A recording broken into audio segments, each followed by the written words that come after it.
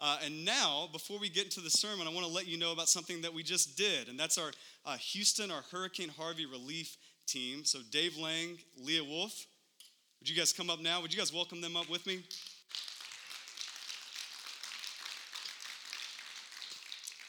This month, we've called Mission Madness, like March Madness. You get that? Because we've done so much in the world of missions. We went on a mission trip to Houston.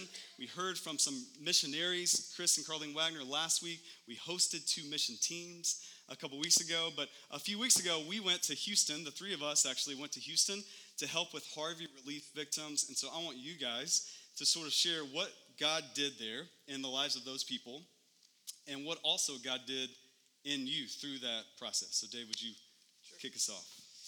Yeah, so it was an amazing trip. Started off with 17 hours in a van with these guys, and it doesn't. 17 hours, you don't really realize how long that is until you wake up in the back of the van, and they're like, "Oh, we're in, we're right by San Antonio." Or just so many stops along the way. One of them, a big Texas stop, was Buc-ee's. It's like a Walmart. It's like also a gas station, and they have basically everything you could ever imagine in there. So it was cool just to have that adventure and have that experience. But I think just to clarify, it's not a gas station, right? That just does it a basically disservice. A gas station. It's like a Walmart gas station all combined together. It's amazing. Go ahead, sorry. Yep, no, you're good. And so we finally did get to Houston, and I think just what God was doing in Houston was, something that so many people were just in this state of living in flux, and just seeing and hearing some of the stories about how people were living in hotels and running out of money from the government, and they just didn't have a way to get back to some kind of normalcy, get back in their house and sleep in their house or be able to work from home. And they just wanted that sense of, security and peace and just getting back to kind of a way that somewhat the way things were. And so everybody was just so appreciative. And I think specifically in Houston was the appreciation was shown in food. And so we, from the time that we started until the time it was end, we would pack lunches, and they would say, "Oh, we don't care if you guys already have lunches. We're gonna buy you food." And the homeowner was so appreciative. Or Tim would say, "Oh, well, we have to get barbecue in Texas." And he's like, "Just dip it in the ranch. That's a Texas thing. You just have to dip everything in the ranch." It's true. Amen. So it was just really amazing to see the generosity of everybody there, and just the people that were serving were generous, and the people who were receiving this blessing were just so generous, and all the things in Houston. That's awesome. So Houston was an awesome experience. So we were only there for a few days. Like you said, we drove there, took a full day to drive there, and had a crazy adventure coming back as well. But it was just really cool for me to see people from different states coming together. I think we had Arizona, Florida, Nebraska, and just to see different churches coming together. And one of the churches, I think it was their first time going on a mission trip. So that was just really, really cool. And my family that I worked with was Leo and Amelia Barrera, and there were only 5 people on our team, and kind of the size of the team depended on what the family needed still.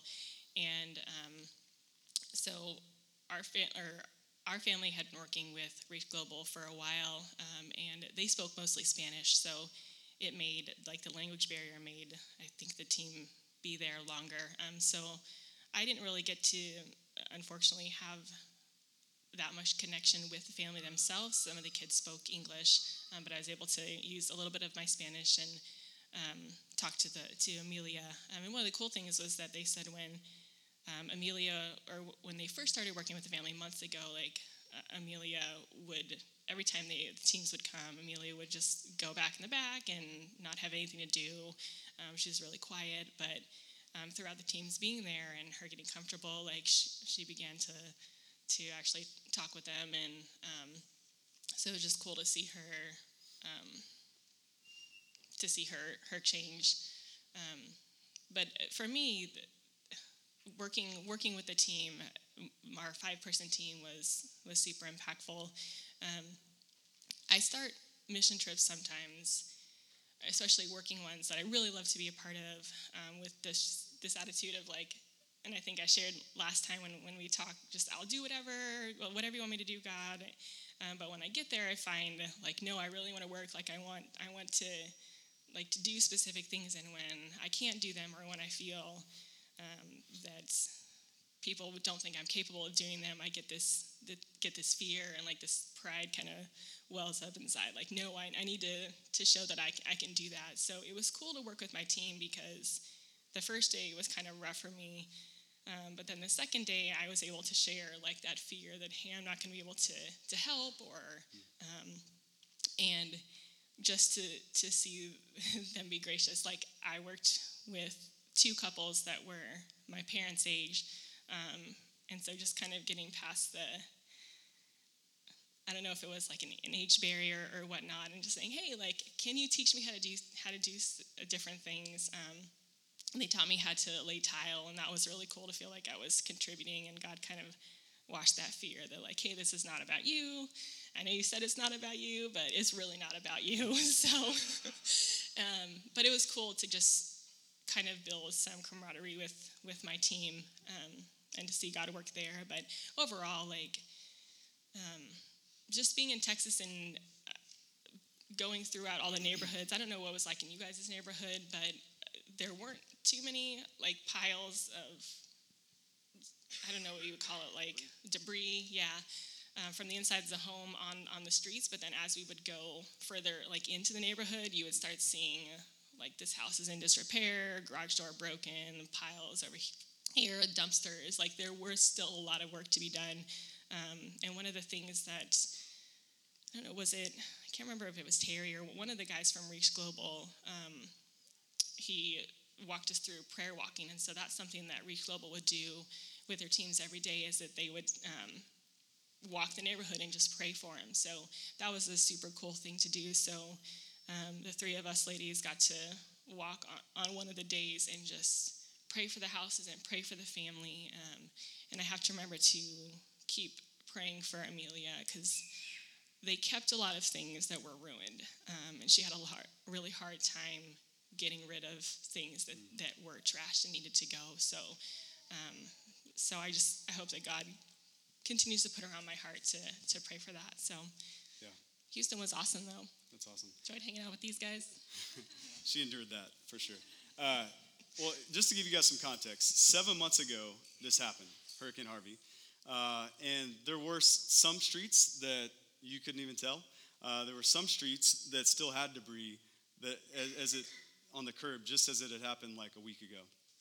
Sometimes you'd come up to a nice house, and you'd be like, oh, nothing even happened to this house. But you would look in the window, and it would be completely gutted, right? And which is all kind of spiritual analogies for that. But it was really interesting to see, just first of all, like some context for these guys. These guys rocked it out, worked really hard. Leah, as she alluded to, people were like trying to, oh, you should just paint. She's like, get off me. Like, I'm strong. I'm going to do something. And so she put together not just tile. She didn't just lay tile. She laid tile with a pattern, if you've ever done that. So kudos to her and Dave as well. He's strong. We know what he did. But so there was that help tangibly, but there was also the help spiritually. We got to talk to people about Jesus at our house.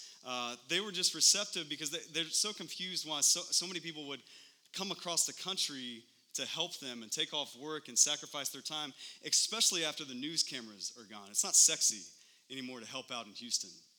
And they would even say things like that. This lady that we worked with was waiting 7 months for drywall. So you saw some of those pictures, and we were able just to throw it up. Not me, but some other people were able to throw it up in a week's time. And we were able to talk about the love of Jesus that moves us and share the gospel. And one of the teams, the first day we were there, I don't know if you guys remember this, one of the teams is reporting, I think it was the Nebraska team was there as well, were reporting about their first day on a Monday, and they just said, hey, we have an amazing report. When we first got there, we talked with this guy, and these teams have been coming in and out, rolling in and out week by week, and they have been laying seeds of the gospel. And that morning, this guy, they just showed up, hadn't put up any drywall yet, hadn't done anything, and this guy accepted Jesus Christ as his Savior. And the reason is because over and over, these seeds were being planted of the gospel and teams coming in from all over the country. And these guys got to see the harvest of that. And so there was tangible help. There was spiritual help done. It was amazing. Thanks for praying for us. Thanks for praying for these guys. Thank you guys for going on that 17-hour ride. We'll tell you about how we got back to Phoenix. That's a whole long story as well. We got to see Sam Houston, a statue. If you don't know about Texas history, we'll fill you in later on that. But it was an amazing time, and thank you guys for going. Would you guys just thank them as well? You guys can take a seat.